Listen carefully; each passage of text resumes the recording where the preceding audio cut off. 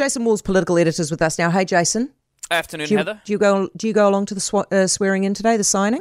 I did go along there in Government House. It was I didn't go to the one in 2020 because I can't remember. But back in 2017 was the first one, and the novelty wears off pretty quickly. It's just a bunch of people reading a bunch of words, but it does have obvious significance here. Prime Minister Chris Hipkins is now no longer incoming Prime Minister, but just Prime Minister. You just called him Chris Hipkins. Oh my goodness! Okay. It's going to happen all the time because Chris and Chris. That's what happens. All right, so they're in. What happens now? I mean, we've got like 8 days before they sit. So are they going to spend the following 8 days writing up legislation?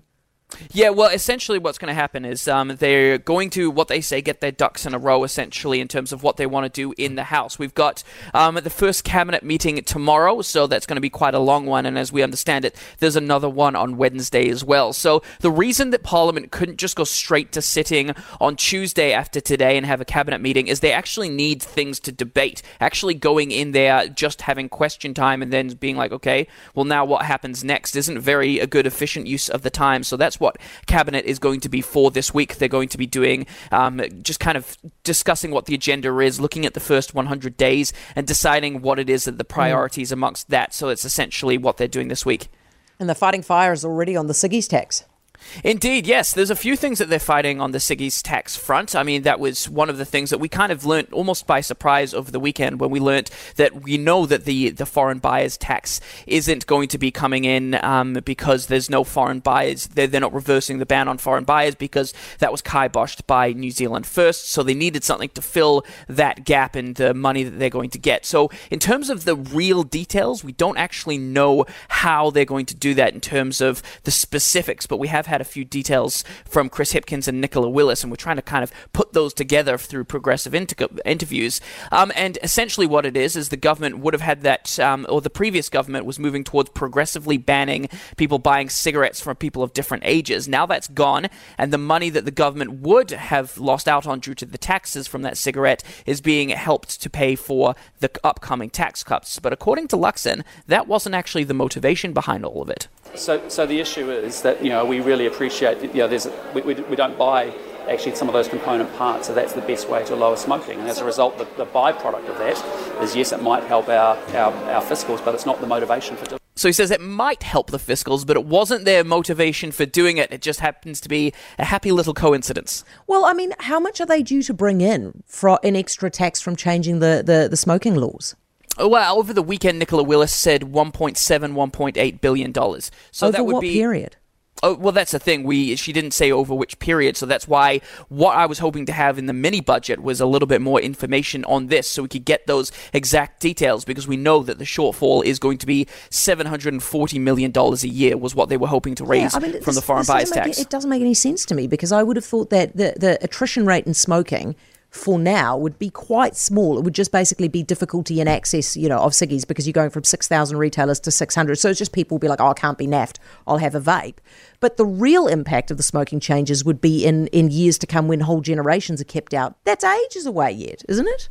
Yeah, well, and again, I mean, the fact that we're having to piece these things together through various different stand-ups and interviews isn't very good, and I think we really need some clarity on just how they're going to do this. Is anybody losing their nut yet about Winston's rules about the changing of the names of the government departments?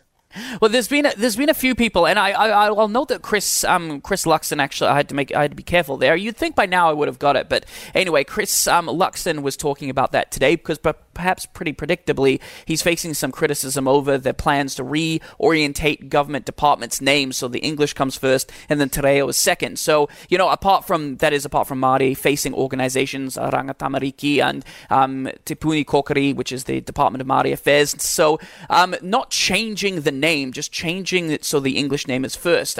For example, Waka Kotahi will be primarily known as the Ministry of Transport going forward. Te Whata Ora will be Health New Zealand, quite a few others. Here's how Luxon described it today. Well, I think Te Reo is fantastic. We want to encourage people to use more Te Reo across. But what we're saying very clearly with respect to government departments is we want everybody to navigate their government.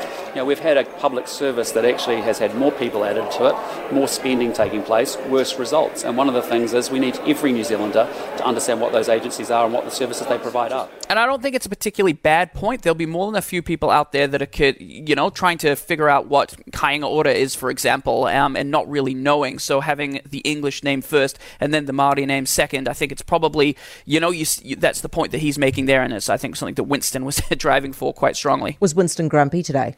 Winston was grumpy. Here's a little clip of him having a bit of a back and forth with the press pack. We'll see the speed at which TVNZ and RNZ, which are taxpayer-owned, understand this new message.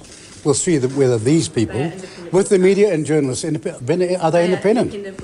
Well, that's not fascinating. I've never seen the evidence of that the last 3 years. Sorry, could you answer the question? I didn't realise you're a member of them. I'm not Yes. a member of them, but I'm willing to defend those names change. You can't defend $55 million of bribery. Okay. So no, you cannot defend $55 million of bribery. So, get it very clear. It all makes sense now. I've wondered why he's being so grouchy at the media, because he's appealing to the conspiracy theorists to believe that the money, the $55 million, was used to buy off the media. Yeah, it's just utter garbage. It doesn't make any sense, and the fact that he's peddling this so early on shows that we're in for a fun 3 years, I would say. Yeah, okay. Thank you, Jason. Appreciate it. Jason Wall's political editor. For more from Heather Duplessis Allen Drive, listen live to News Talk ZB from 4 p.m. weekdays or follow the podcast on iHeartRadio.